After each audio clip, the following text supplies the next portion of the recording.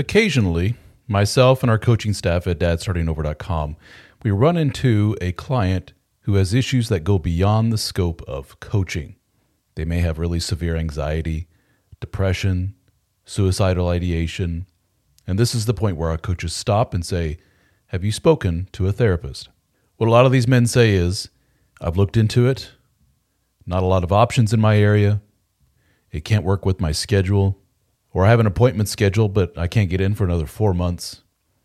In other words, the need is there. They recognize the need. They see the value in the therapy, but the options for getting the therapy are extremely limited in their area.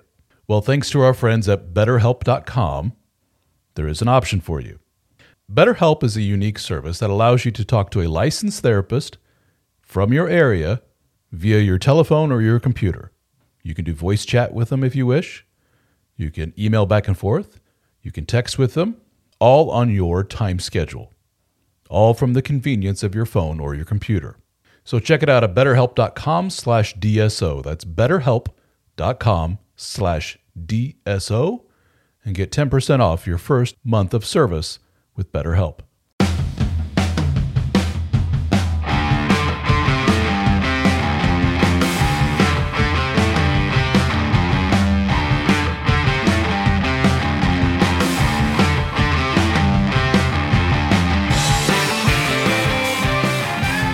My mom drives me nuts. She is the textbook example of what a neurotic person can become after decades of not addressing the negative foundational issues that get in the way of her having healthy relationships with other people. She had a lot of issues from her childhood, and she never talked to anyone about them. She never consumed any kind of self-help advice, and she never stopped to say, this isn't good. And now, in her mid-70s, anyone who comes into contact with her quickly pays the price for her lack of self-work. You leave exhausted saying, "Jesus, this woman's a mess." But first of all, when I say neurotic, what do I mean? Well, neuroticism is a personality trait. Specifically, you can refer to it as the propensity for negative thought. Yes, let's get this out of the way. Those who rank highest in neuroticism tend to be women. And no, that doesn't mean that all women are insane or bitchy. It just is what it is. Us men have plenty of negative personality traits and tendencies ourselves. A good way of looking at neuroticism that I often give is the example of winning the lottery and giving a big chunk of money to two different friends. One friend who's low in neuroticism and one who's high in neuroticism. Low neuroticism friend just hugs you and thanks you for changing their life forever. The high neuroticism friend goes on and on about the annoyance of having so much money. How are they going to take it to the bank? What about the taxes? What if her family members try to mooch off of them? Is this even legal? And what did they do to deserve this? And on and on. The end result of such an encounter is always the same. You really don't want to hang out with the high neuroticism person anymore, let alone gift them anything. They just look at the negative side of life, and they end up making you feel worse.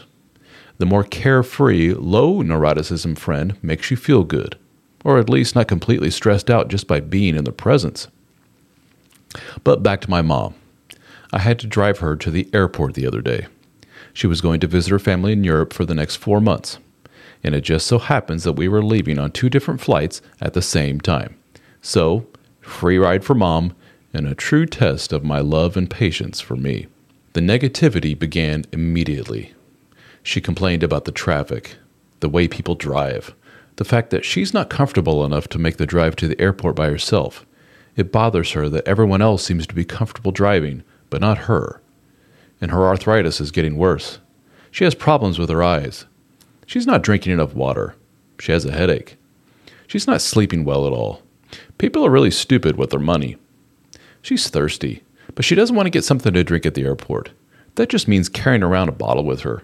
She hates carrying things. People dress horribly at the airport. That old man with his pants falling down, he must not be that much older than her. And it sucks getting old. She'll probably end up just like him. And she doesn't want to be a burden to everybody. Life can be so cruel. She's worried about not making her connection in Miami. She asked the ticket counter guy how big the Miami airport is and if she has a good chance of making her flight. The guy assures her that they'll have a cart there for her when she arrives at the airport at the gate to take her to her next flight. She walks away and she says she doesn't believe him. Nobody does anything right anymore. Nobody seems to care about doing a good job. And will people think she's crazy if she puts her mask on in the airplane? People are still getting sick from COVID, you know. Her friend is not the same 2 years later. That same friend talks too much about money, by the way. This is just a fraction of what I had to hear during the 3 hours we hung out with each other. I was absolutely exhausted. I'm already in a semi-exhausted state naturally, thanks to kids, work, the house, travel, etc. But hanging out with my mom just feels like the heaviest blanket imaginable. I literally feel physically drained when I get on my plane for my flight. I'm irritable. I'm impatient. I just want to be left alone. Some of you may be saying, yeah, dude, she's getting old. They tend to get cantankerous at that age. No, this has been my mom for the past 40 plus years. She's always been a mess. I was a very anxious kid growing up. When I look back at my childhood, I can honestly say that my anxiety at times reached levels that would send many people running for pills or therapy, and I had neither. I just dealt with it. My mom was too wrapped up in her own anxiety and neuroticism to really notice. If I told her now that I was an anxious kid, she'd probably say something like, well, I mean, you did seem to worry about your hair a lot. Which is true, ironically, amongst about 1,000 other things.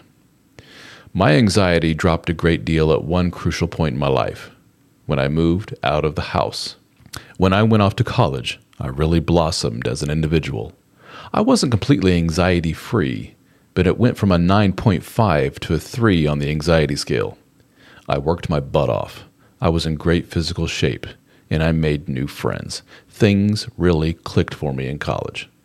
At the time, I didn't really put two and two together.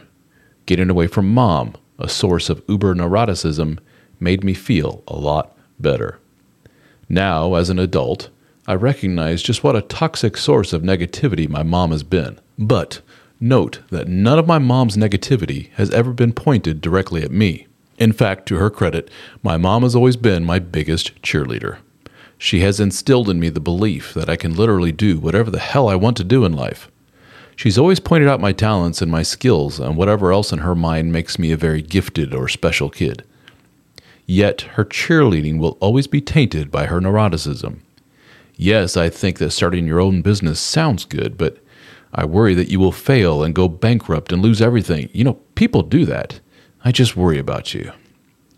It was a weird push and pull throughout my childhood.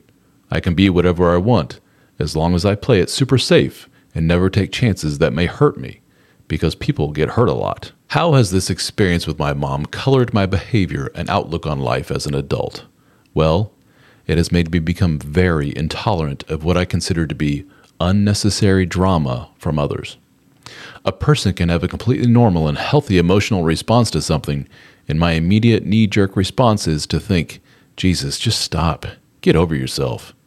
Or to just leave the situation completely. Basically, I've had enough negativity and drama in my life already. My tank is full and I can't take on any more. And you know what? That's not a good thing. There's a happy medium here. Having boundaries is good, but having patience and empathy for others is also important. As a dude, especially a dude that is involved in this relationship-oriented space on the internet, a big part of me wants to sit my mom down and just fix what's going on with her, or at least point her in the right direction. I have, to be honest, tried in the past in a variety of ways, and my mom has always been very resistant and shuts down completely when called out on her unhealthy mindset. In short, this is who she is. Everyone just needs to be patient with her and recognize that's just how she's wired and how she always will be. Unfortunately for people like my mom, they find out that the world is just not that tolerant of her anxieties and negativity. She seems to scare away the confident and healthy people in her circle, and she attracts those who are toxic and narcissistic in nature.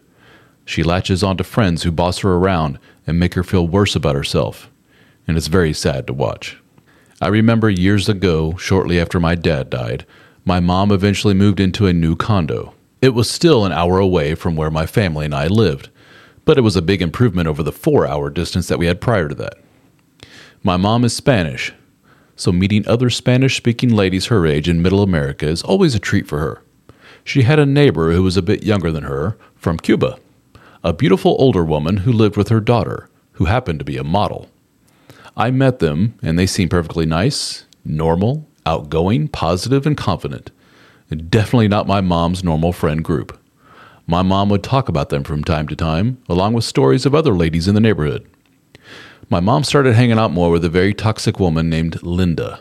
Linda was obviously a very broken woman who had my mom running around town doing errands for her. My mom enjoyed telling me stories of how Linda would take advantage of her good nature and mistreat her. I would confront my mom about why she puts up with such treatment. She would say she doesn't have anybody else in her life to help her. And it always drove me nuts. One day I asked my mom, "Hey, whatever happened to that Cuban lady? You don't talk about her anymore. She was nice." My mom said something that has always stuck with me. "Oh, I don't know. I haven't really gone over to say hi. I don't know why somebody like that would want to be friends with me." You see, the root of my mom's anxieties and subsequent neurotic behavior is her feeling of low self-worth. My mom is just not a fan of herself. She unconsciously deserves the unfair treatment of those around her. She is not deserving of positivity, joy, or a confident friend group. That makes her feel very uneasy. How many of you can relate to this? How many of you are chasing away positive, good people in your life? How many of you are attracting only negative and toxic people to you simply because deep down you don't feel you're worthy of anything better? If you keep it up, you're going to chase away people that you need most. Soon your own flesh and blood will avoid you. They will make up excuses to not see you for weeks at a time, and they will act like their life depends on being apart from you, probably because it does. If you're listening to this, you're probably a guy who is interested in self-improvement. You probably consume a lot of information, like these podcasts, YouTube videos, audiobooks, courses, everything you can to learn more and help you become the best man that you can be. And if you're like a lot of men, there's something still missing. Well, I can tell you what that missing thing probably is. Quality time with other men that are on the same mission as you. Some of you probably have casual relationships with your fellow soccer dads or the occasional beer with guys from the neighborhood, but none of them seem to be on the same page as you. Am I right? They seem content with their shitty marriages, their shitty jobs, and their expanding waistlines. They have all but given up. You find yourself talking to them about the same football teams, listening to their stories about their subpar home life, and you're getting to the point where you dread hanging around them. Well, the good news is that we have assembled a group of men just like you. We call our group the DSO Fraternity. We have live Zoom meetings that are hosted by yours truly, along with the other members of the DSO team. We have a very active private discussion forum, a Discord server for our lifetime members, a members-only podcast, access to my books in audiobook and PDF format at no extra charge, discounts on one-on-one coaching with myself and other members of the team, discounts on our video courses, and access to our in-person gatherings. We have met in Nashville, Tennessee, Austin, Texas, Las Vegas, Australia, Amsterdam, and soon in New Orleans. So check it out, the DSO Fraternity at dsofraternity.com. We have monthly, annual, and lifetime membership options available. I think you will find our group is the missing piece of the puzzle that you have been looking for.